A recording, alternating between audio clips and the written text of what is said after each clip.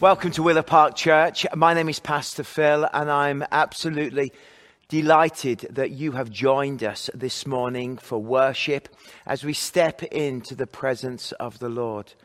I'm so blessed by the opportunity to share God's word, and as we continue to unpack the book of Daniel and the important lessons that are in the book, and how it speaks to us of today about our personal resilience to keep going, to keep believing, to really be faithful to the call of God in this generation. What a week we've had at Willow Park Church. I am thrilled to bits to see the way that our youth department has worked so hard. The Cahoots Lounge. If you know the church well, you know that we have an upper room. And in that upper room, there's a big space. And they have transformed that in a wonderful way. A place where young people can come. They can sit in the lounge area, enjoy Slurpees, enjoy connection, all in a safe way. Sit on the sofas. It has a feel of I guess in some respects, a kind of old English manor house, or I would say an old English pub, but it's full of kids playing games and talking and sat there with their youth leaders. And as I stood there, it brought practically tears to my eyes, because to see young people sharing faith, having prayer times, playing a bit of bocce, playing darts. It was so inspiring. And the beautiful way that they've decorated the time with the lights of the hanging and the atmosphere, and I guess the word would be ambiance, that they've created is quite remarkable. And it's something for us as a church to be really blessed by, really proud by the way that they did that. I went and sat with Michelle as people were being logged in. They, of course, teenagers have to give their names and addresses and their details so we know who's there when and how, so that we're able to contact them if there's ever an outbreak or anything like that. And so it was really good just to see them coming in and connecting and talking and greeting each other. And they were reminiscing about, time before pandemic when they did things at youth and they were able to do bigger youth program organized events. It had a real sweet sense of fellowship, of God's presence there at work, and it really was amazing. So can I encourage you to keep praying for our staff and the wonderful jobs that they are doing, and the way that they are really encouraging connection despite the challenging times we're facing with this COVID-19 pandemic. But within that, we see God at work. It really is amazing. Can I remind you, of course, that we have our spring break children's camp coming up. You'll hear more about that. And we are going to start to pray noon each day, Monday, Tuesday, Wednesday through to Friday at noon, and do a noonday prayer time for half an hour online, which you will be able to connect into and enjoy. As we make our way towards Easter, we felt it was important that after the success of our 21 days of prayer, that we maintain that deep connection with you as a church family through just, if you're able, to log on at noon and then pray with us for half an hour and spend that time with noonday prayer. Well, I'm going to pray right now for you and for your family. I'm going to pray that God really blesses you as you engage in this service. And Jordan's going to come and he's going to lead us in a time of worship. Father, thank you for the opportunity to gather together online like this. What an amazing gift this is. And Father, I pray that we will thoroughly connect with your presence and your word through this act of worship. Speak to us, Lord, I pray, and minister to us, I ask. We humble ourselves before you and pray, Lord, that you will minister deeply to us. We ask this in the name of Christ. Amen. Amen. Well, the Lord bless you, and thank you, Jordan, for leading us in worship now.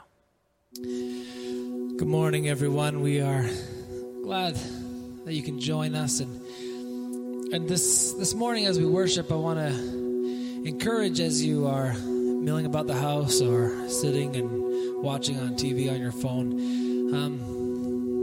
if you haven't yet, be brave to sing a little bit, just to join along and proclaim God's goodness through your singing. And I know it's like the first time when I was a kid and I finally raised my hands for the first time, it feels like so different and awkward. But as we, even in we're different parts, as we worship together, a little bit of beautiful community takes place. Let's sing this song, Enough, knowing God is more than enough for us.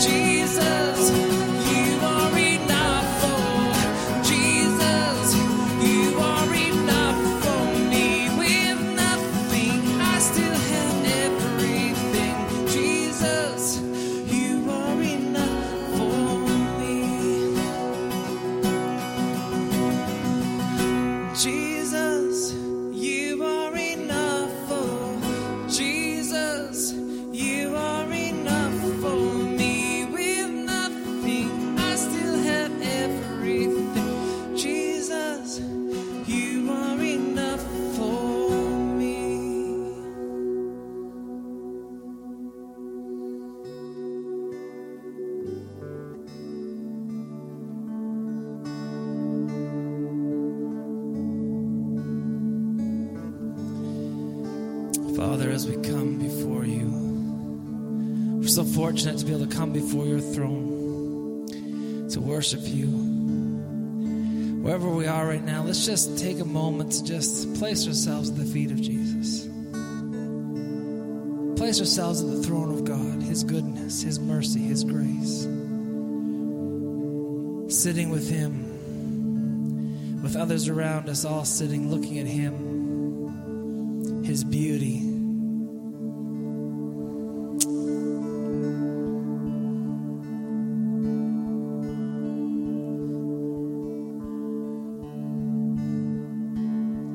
Before the throne of God above, I have a strong and perfect plea. The great high priest whose name is love, whoever lives and pleads for me. My name is graven on his head. My name is written on his heart.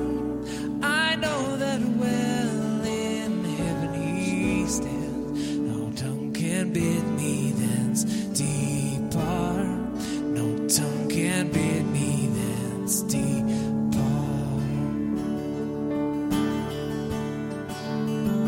When Satan tempts me to despair and tells me of the guilt within, upward I look and see Him there, who made an end to all my sin.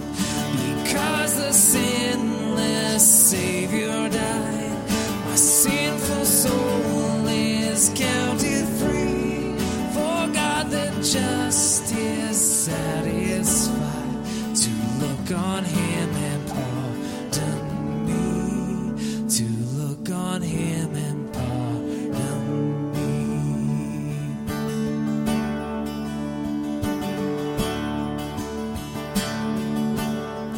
Behold Him there, the risen Lamb, my perfect spotless righteousness, the great unchangeable I am, the King of glory and of grace. One with Himself I cannot die, my soul is purchased by His blood, my life is rich with Christ on, with Christ my Savior and my God, with Christ my Savior and my God.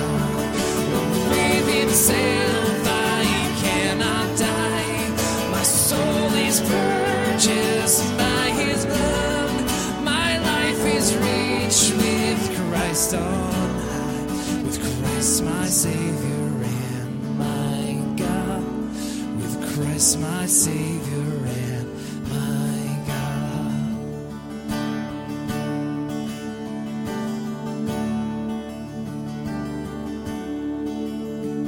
You are here, moving in our midst. I worship you. I worship you. You are here, working in this place. I worship you. I worship you. You are here, moving in our midst. I worship you. I worship you. You are here, working in this place. I worship you. I worship you. You are waymaker, miracle worker, promise keeper, light in the darkness. My God, that is who you are. You are the waymaker, miracle worker, promise keeper, light in the darkness. My God, that is who you are. You are here, touching every heart. I worship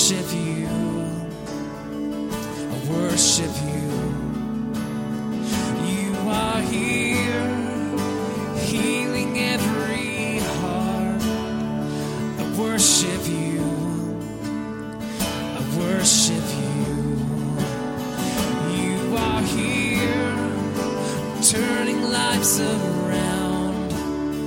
I worship you. I worship you. You are here, mending every heart. I worship you. I worship you because you are the waymaker, miracle worker, promise keeper, light in the darkness. My God, that is who you are. You are waymaker, miracle worker, promise keeper, light in the darkness. My God, that is who you are.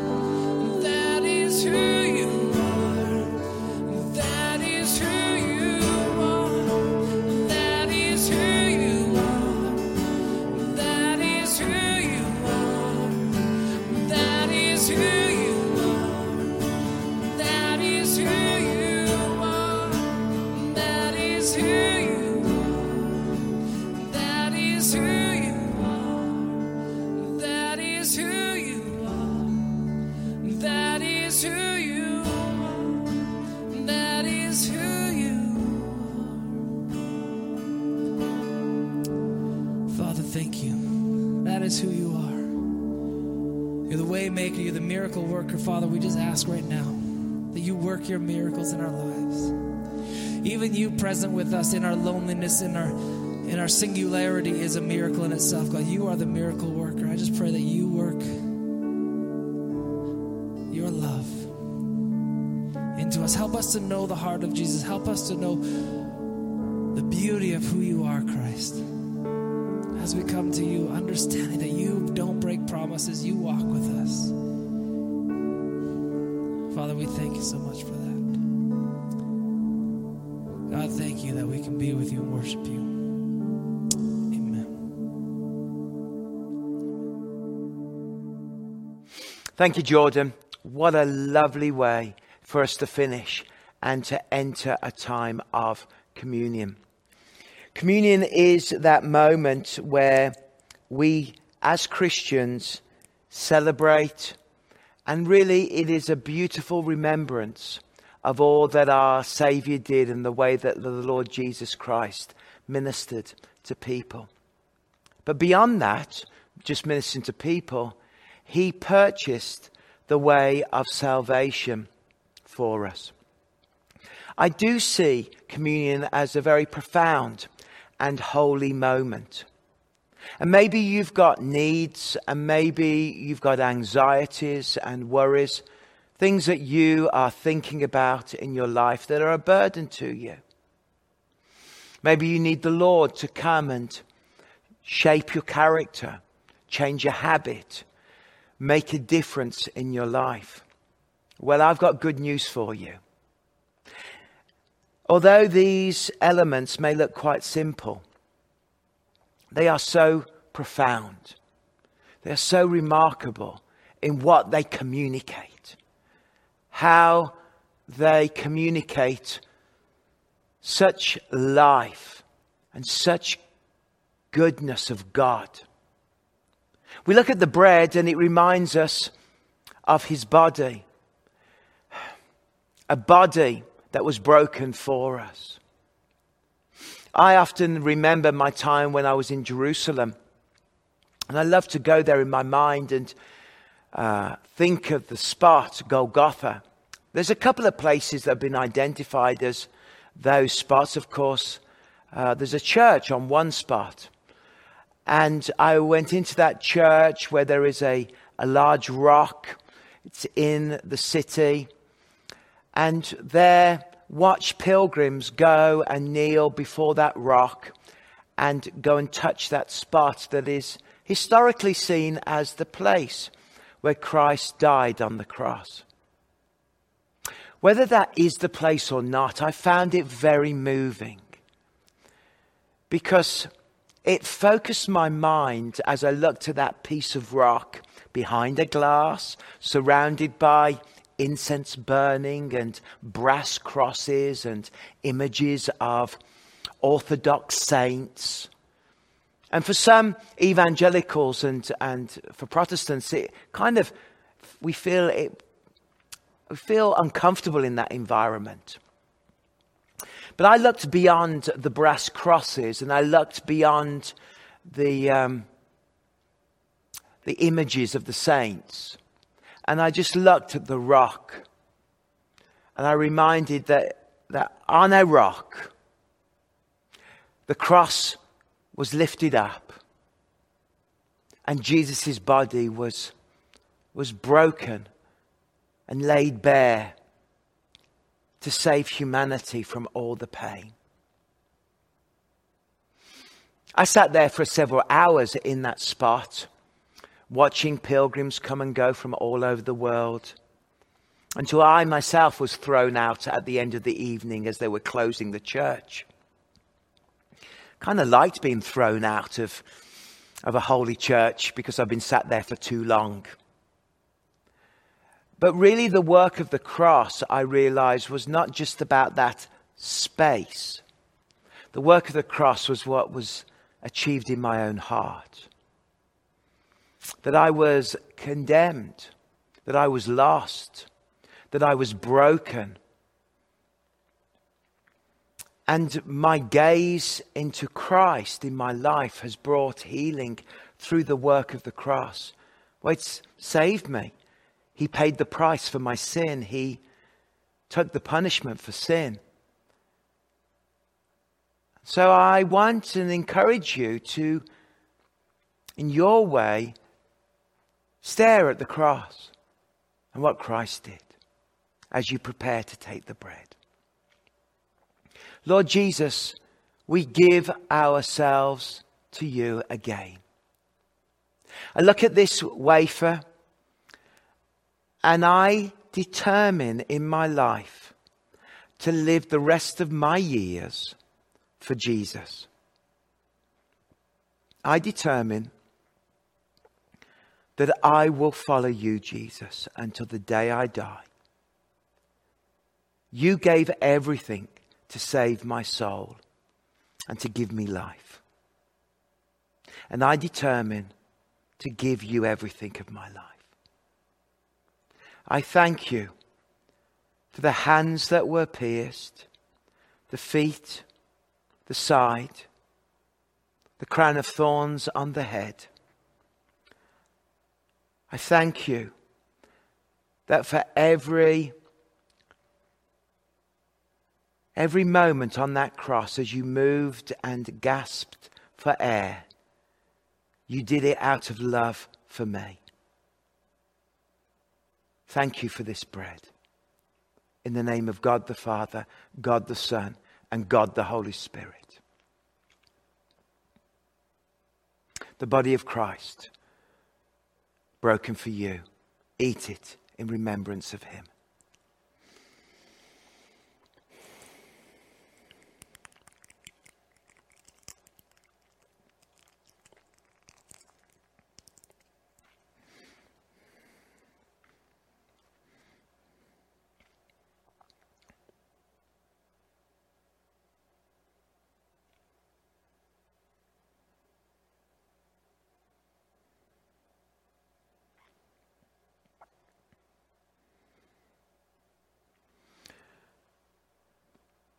The sacrifice of animals always took place in the temple. Before that, in the tabernacle. It was a big part of the worship, and in the Torah, in the 5 first books of the Bible, what we call the Pentateuch, the law of the Lord. It describes in detail the sacrifices that were made for the atonement of the sins of the nation, but also for the purification of the location where God would dwell. And when Christ died upon the cross, he became the Lamb of God that takes away the sins of the world. An eternal Lamb. That where, as Hebrews says, the blood of bulls and animals could not achieve that goal. The death of Christ achieved that goal, that humanity could be beautifully and powerfully reunited with God in salvation. And so, Lord, I thank you for the blood of Jesus that takes away the sins of the world. That I am now clean, spotless, forgiven, because of the blood of Christ. Thank you, Lord. The blood of Jesus that takes away the sins of the world.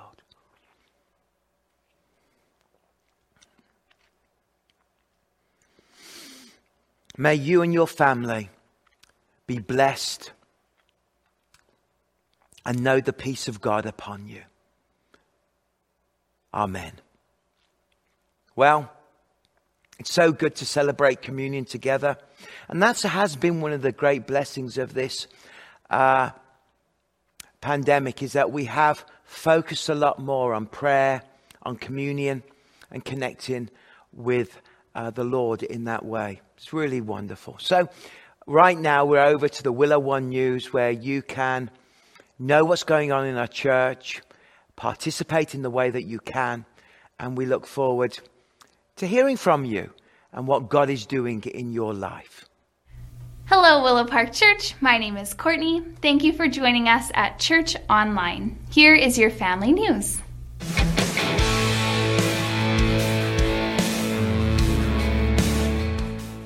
We are starting a new daily prayer time this week, happening Monday through Friday at 12 o'clock noon. Join our pastors and other leaders online for a half hour of meeting with God and praying for one another. To find out how to connect, visit our website at willowparkchurch.com/prayer. Our monthly all-church prayer gathering will be happening on March 1st at 7 p.m. If you are a part of Willow Park Church, please join us online for a special night of prayer. Learn more at willowparkchurch.com/willow1prayer. We are currently looking for 2 more elders to join the Willow Park Church Board. We are now accepting nominations and would like to invite you to prayerfully consider who you think would be a good fit to join the leadership of our church. To learn more and to nominate someone to be considered for eldership, visit willowparkchurch.com/elder.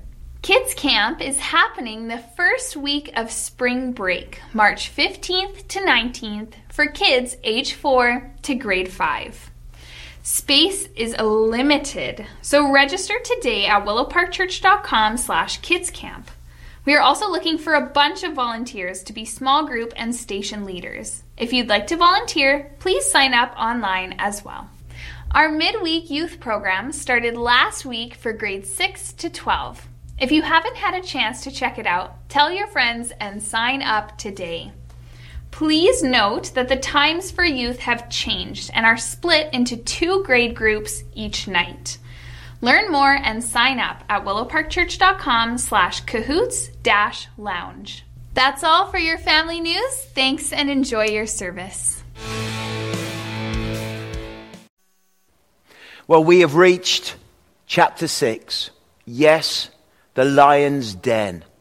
Daniel in the lion's den. Probably the most well-known story in the book of Daniel. I mean, most people read the first 6 chapters and then really just avoid 7 to 12 because of all of the imagery, and it's hard to understand. Well, the good news is we are keeping going. We're going to go into chapter 7. We're going to move on. We're going to understand the end of the story that speaks of the most glorious moments, describing the Messiah who arrives, the Messiah who comes. Can't barely wait to get into those last chapters, to try and pick our way through the theological significance of the foundation of how those prophetic words truly laid the foundation for the coming of Jesus Christ, truly made the way and the path for us to understand God's redemptive plan. Of course, we can see the whole of the redemptive plan at work, right from the fall all the way through Scripture, as God prepares us for the moment of the Lord coming. There, born of a virgin, born incarnated into this world. Love that. Love the way. Now I want to start off by saying that the one thing about Daniel now in chapter 6 is that Daniel is probably 85 years old. 85 years old. He's been consistent. He has been that kind of person. I think sometimes people think about Daniel as a kind of steady Eddie. And by that, I mean somebody that is always moving forward. It reminds me of the amazing pitcher. Now, here I am talking about baseball, and I am not very informed in baseball, so be patient with me for a moment. But I have read reports of Don Sutton, 1986, played 22 seasons, was inaugurated in the Hall of Fame for baseball pitchers, and yet, in terms of his career, Don Sutton is not described as a Ferrari. No. Don Sutton is described clearly as a sedan. Something reliable, something there, something that does the job, consistent, works hard. He described himself, Don Sutton, that when he turned up for a game, he just did the grind. He did the work. He got in and got involved in the machinery of it. I really do believe that there's a spiritual truth that comes out of Daniel 6 that we're in danger of missing. 85 years old, Daniel is still active. That's beautiful. But he is consistent. He is known as that leader.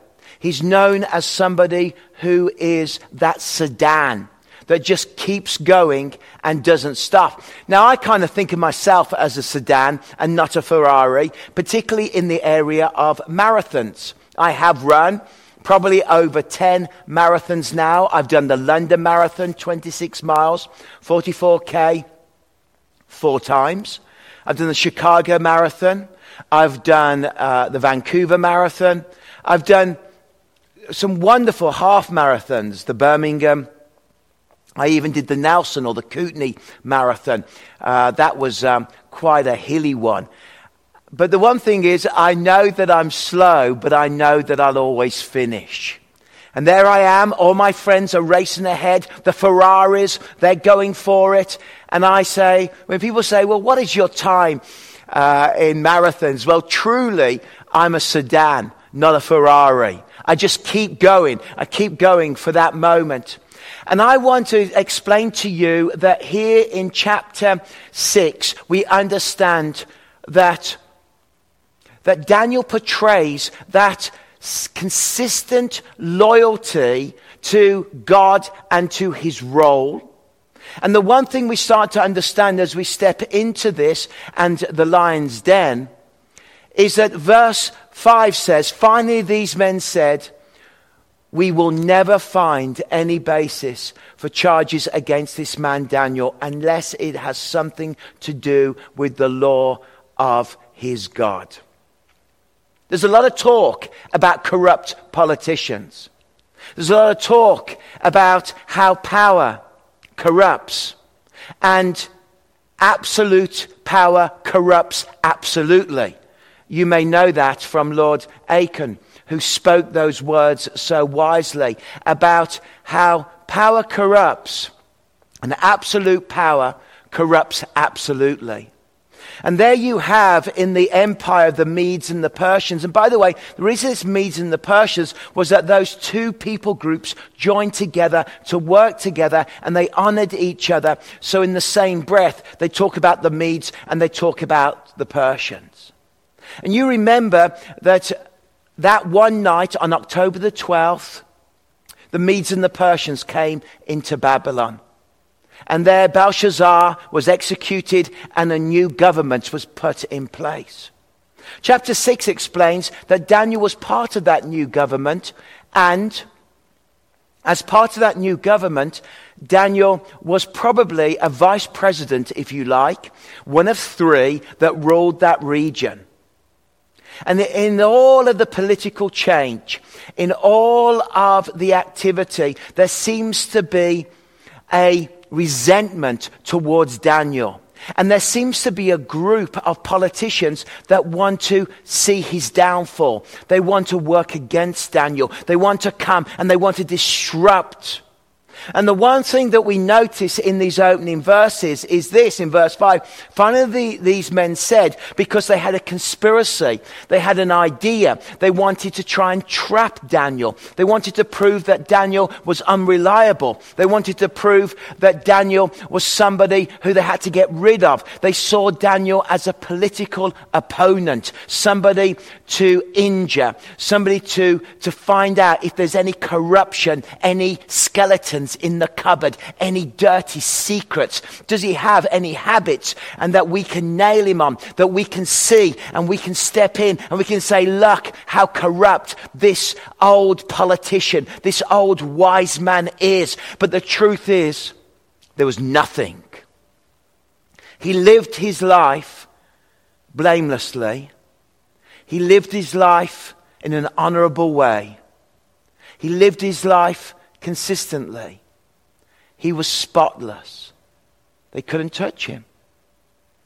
So they devised a brilliant plan. What was this plan? Well, they knew they couldn't get him morally or ethically. They knew that he wasn't taking money out of the till. He wasn't taking backhanders and bribes. But what they did know, that being a Judean young man, he has always been devoted to God from his very chapter 1, where he created time in the way he ate to honor God in his life. And like the great sedan, he just kept moving.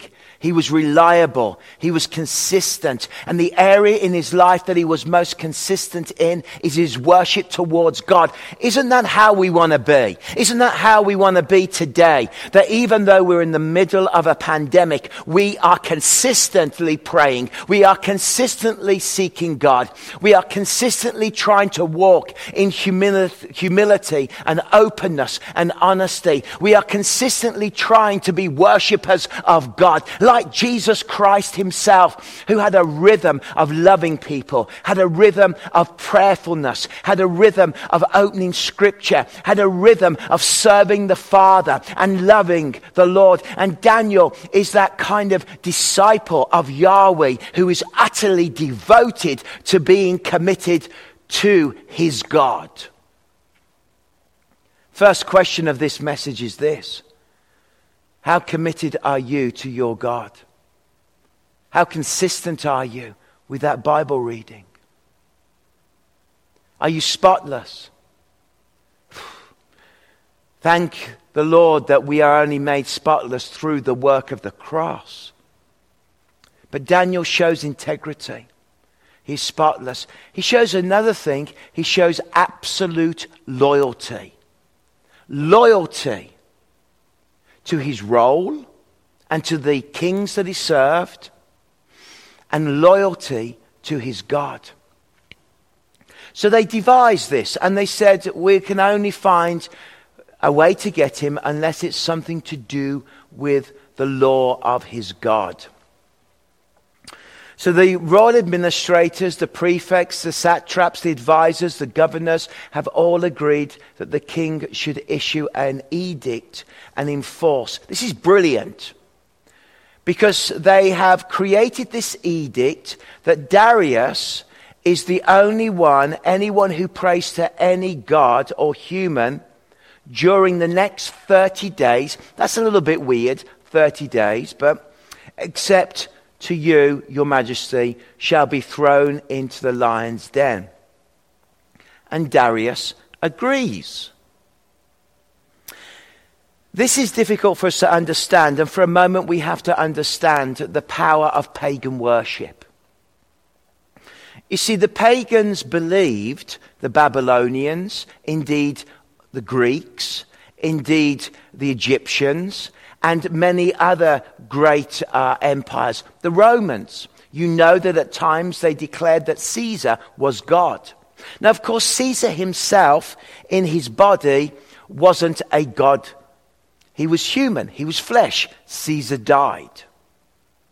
But what they believed was that the spirit of the gods could come into a leader, and there that leader would become a mediator between them, between the earthly world and the spiritual world. So what they're actually saying in this verse is that Darius, they declare, is going to, as it were, channel or funnel the power of the gods, and he's going to become the door, the mediator of all faith, of all religion, of everybody. That if you happen to worship Marduk, the god of the Babylonians, then you would worship him through Darius for these 30 days. And Darius would become the mediator. And then if you happen to worship the god Sin, which is the god of the moon, which was a well-known god at that time, and there was some competitiveness between Marduk and Sin in the kind of league of gods. Then you would do that, and you would pray to your god Sin or Marduk, and the way that you would do that is through Darius. Darius became the mediator. Darius became the one. So when they burnt offerings or brought a piece of meat, and they burnt it and they celebrated their God, they would first celebrate Darius, and they would allow the smell to go up to their God, but they would do it in the name of Darius at that moment. So this is critical to understand, because we know that we do not need a mediator between us and God. That there is no other person, there is no other God that mediates between us and Yahweh. And this is completely anti the law of scriptures, of the Torah, of the Pentateuch. Completely anti. Brilliant. They have trapped Daniel with the idea of how loyal is he to his God. And they've trapped Darius through his ego. And they've trapped Darius by declaring the law of the Medes and the Persians. So what is going to happen next? Well, you probably know the story. That they said, 30 days, except to you, your majesty, shall be thrown into the lion's den. Now, when Daniel learned that the decree had been published, what did he do? He went home to his upstairs room where the window opened towards Jerusalem. I love this. The window opened towards Jerusalem. Here is a man. Now, he didn't make a big deal of this. He didn't arrive into the Darius's throne room and say, I really want to protest. We need the right to pray. All of us Jews need to be this way. No. He simply carried on as regular as clockwork. He went to his house. He went upstairs and opened the window.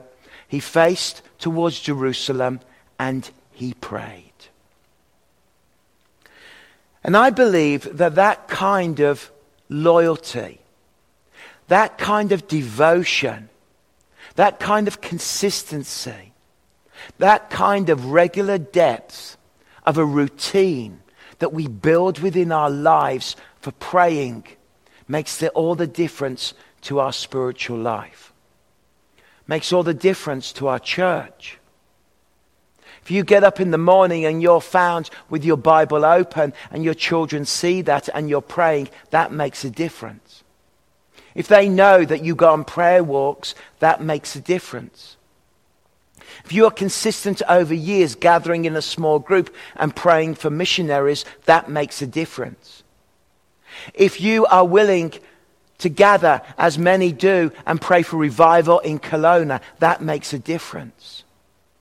Consistency, loyalty, longevity, commitment to the things of the kingdom of God is what God calls us to do.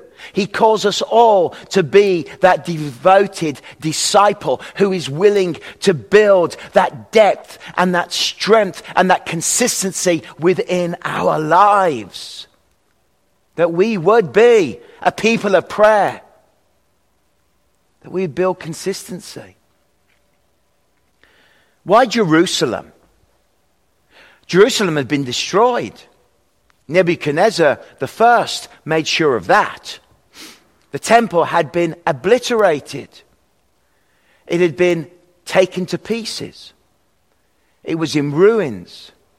Later on, they would return and begin the rebuilding process of the temple and of the city walls under Ezra and Nehemiah. We know the story. It had been prophesied. But at this point, he opens and he prays towards Jerusalem. What does this signify? What does this say about who we are and who Daniel is and what Jesus Christ taught? Let me explain this.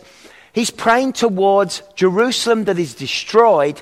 He's praying towards a temple that no longer exists. Why is he gazing towards Jerusalem? Well, because he's praying in such a way that he's expecting God in the future to do something remarkable. He's got an eschatology. He's got a sense of the future. He's got a sense that his gaze isn't on the politicians. His gaze isn't on the government officials. His gaze isn't on the corruption. His gaze isn't on the emotions of how he's trying to be framed. His gaze isn't on the mediator, Darius, who becomes the doorway to all gods. No way. His gaze is on what God's going to do in the future. His gaze is on the coming of the new temple. His gaze is on the future things where suddenly we know that one day the temple will be rebuilt and that the nation will be come together again. And out of that nation, his gaze is on future things of God's redemptive power. And the truth is this, friends. Our gaze should be on the things that are coming. Our gaze should be on the kingdom that has come. Our gaze should be towards the new Jerusalem. Our gaze should be looking and knowing that God's sovereign, that God's in control. Where are you looking? Where are you gazing in your life? Are you gazing towards Jesus?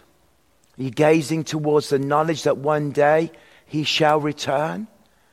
Are you gazing towards the new heavens and the new earth? Because you only get through life's problems when you have a perspective of gazing towards Jerusalem, as it were, towards all that Christ has done and all that Christ has achieved and all that Christ will achieve and will do. Where are you gazing? Where you look is where you go. I know that because over 2 years ago, I was back in England and I was wandering along the side of a canal, a riverway, and on a little towpath. And as I was walking along, I was gazing down, looking at my phone, and where you gaze is where you go. And all of a sudden, I was falling through the air and I fell into the water on that winter's day and sank into the canal. And I thought, I'm going to die in this water at this moment. And it made me laugh the other week because when it was really cold, I went out for my evening walk and I started to look at my phone for a moment before I switched it off, and I lost my bearings and I fell into the ditch. I said to Michelle, I was walking and I fell. And I ended up in the ditch. And I'm lying there in a snow ditch. Some cars are passing me by. And I'm thinking, well, this is not water. It's frozen water. And I'm in the ditch. Where you look is where you go. And Daniel looks towards Jerusalem. And we look towards the coming of Christ. We look towards the event, the great event horizon, when the King of Kings and the Lord of Lords will come. And he prayed 3 times a day. We don't know why he prays 3 times a day. It's probably connected to Psalm 55, when it does actually talk about 3 times a day. But we know in Psalm 119, it talks about the different times of praying daily, 7 times a day. So there is a precedence in Scripture for regular prayer and regular seeking God. And we're, of course, starting that. We're starting regular prayer at noon every day. And we're going to build on that, of where you can log in and we will pray. One of the pastors or a volunteer, we will pray for 12 noon. And it will be 12 noon, that time of prayer. And so, notice a thing here, that we don't read about Daniel's turmoil. We read about Daniel's prayer life. You would think that he would be in absolute turmoil within his heart, because the spies are gazing at him and watching when he's going to break the law of the Medes and the Persians. And Daniel is gazing towards Yahweh and Jerusalem and his God. I love it.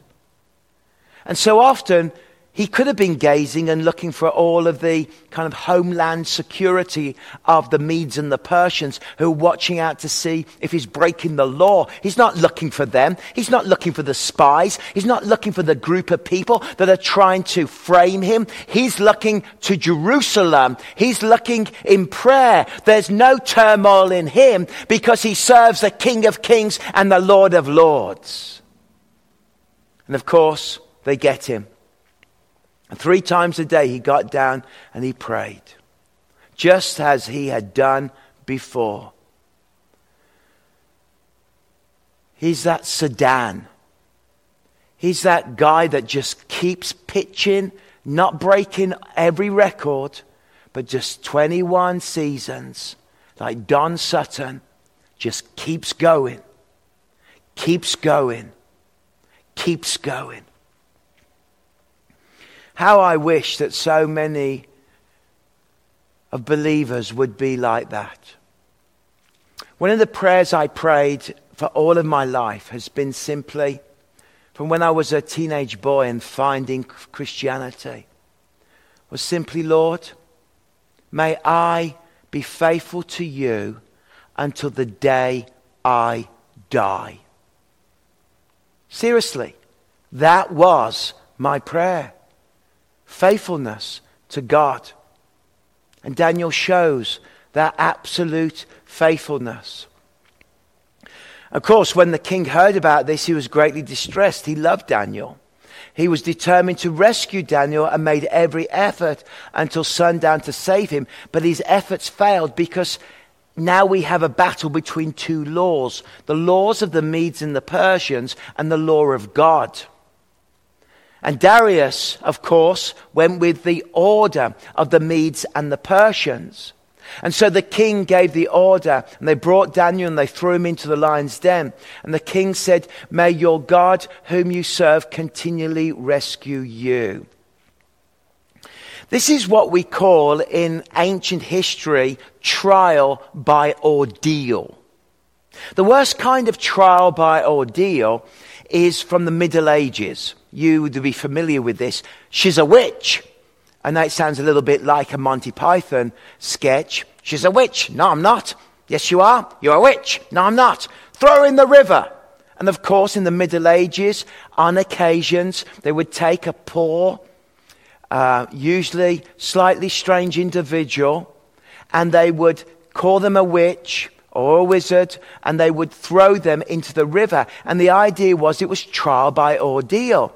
If they sank and they died, then they were a witch. And if they floated and they lived, then God had justified them. Very, very strange. And there's a sense of trial by ordeal here. That Darius is actually saying, well, in this case, if your God is with you, then your God will protect you. If your God is there, then this trial by ordeal, God. It reminds us of chapter 3 that Jordan preached on, about the men in the furnace. And there the angel of the Lord, or that fourth figure, appeared in the burning furnace. And I want to remind you that whatever ordeal you are going through, whatever trial you are facing, the truth is this, is that God is going to get you through that ordeal. God is going to get you through that trial. God is with you. God loves you. Gaze towards Christ. Gaze towards Jerusalem, and you will get through the ordeal. And Daniel ends up there in the lion's den. May God rescue you. Daniel answered, may the king live forever. My God sent his angel, and he shut the mouths of the lions, and they have not hurt me, because I was found innocent in his sight, nor have I ever done any wrong before your majesty. In fact, it says on in the scripture, if you read the whole of the chapter, which I hope you will, is that it says there was not even found a scratch on Daniel. That reminds me of chapter 3, when it said they did not even smell of the furnace. God so protected, God was so with him, that God was there, that there was not a scratch on him, there was not the smell of the furnace, because when God rescues, God takes us, and God is with us, even through the most darkest of times. There's three things I want to make comment on as I start to close. First of all, we realize that Daniel was always willing to submit himself to the ultimate plan of God. That God had a plan. He had a plan for his life. He had a plan for what he was called to do. And Daniel knew about that plan. Secondly, God protected Daniel. And I want to remind you that God's always got a plan for our lives. Let me say that again. God's always got a plan for our lives. And that secondly, God is going to protect us, that God is there, that God is with you, that God and his angels are with you in the lion's den. And you may feel like you are in the lion's den at this precise moment. Maybe it's an illness. Maybe it's a financial challenge. Maybe it's a relationship challenge. Maybe you feel like you are lost in life and you need a new career. Let me tell you, there is a plan. There is a plan. There is a purpose. There is protection. And even in the middle of the Babylon and the middle of the great Persian Empire where Daniel now sat, that we know that he was able to prosper under the pressure of that circumstance. And I want to encourage you that whatever we face, we can find a peace with the Lord that causes us to prosper. I don't just mean financially. I just don't mean in that way, in that kind of one-dimensional way of physical and money prospering. No, you can prosper in your relationships. You can prosper in your prayer life. You can prosper with your relationship with God. We've just got to build consistency. We've just got to say our loyalty is to God. We are going to be that people. Probably the hardest verse in one sense. And before they reached the floor of the den, the lions overpowered them and crushed all of their bones. The accusers, the political powers, their wives and their children were thrown into the lion's den. And to make the point, before they reached the floor, the lions came up and ripped them to shreds. That's hard. I like to think of this in some respect. Of course, this was quite common in the ancient world, that your actions of your lead man, the actions of the leader within the family, affected the whole of the family. And that was to do with revenge. And it was to do with so much more. And that the family would feel the effects of the disloyalty and the actions of those leaders of the family. But that's not so far away from the truth, is it? We know that when a family member who is leading, we know that when a man decides to go a certain direction and makes choices that affect their family. We know that when somebody steps into pornography, we know that when somebody chooses infidelity, we know when they choose foolish decisions to do with their morals, or they choose and to do something unethical, or they choose to live in anger or jealousy or hatred, we see how that can affect whole families.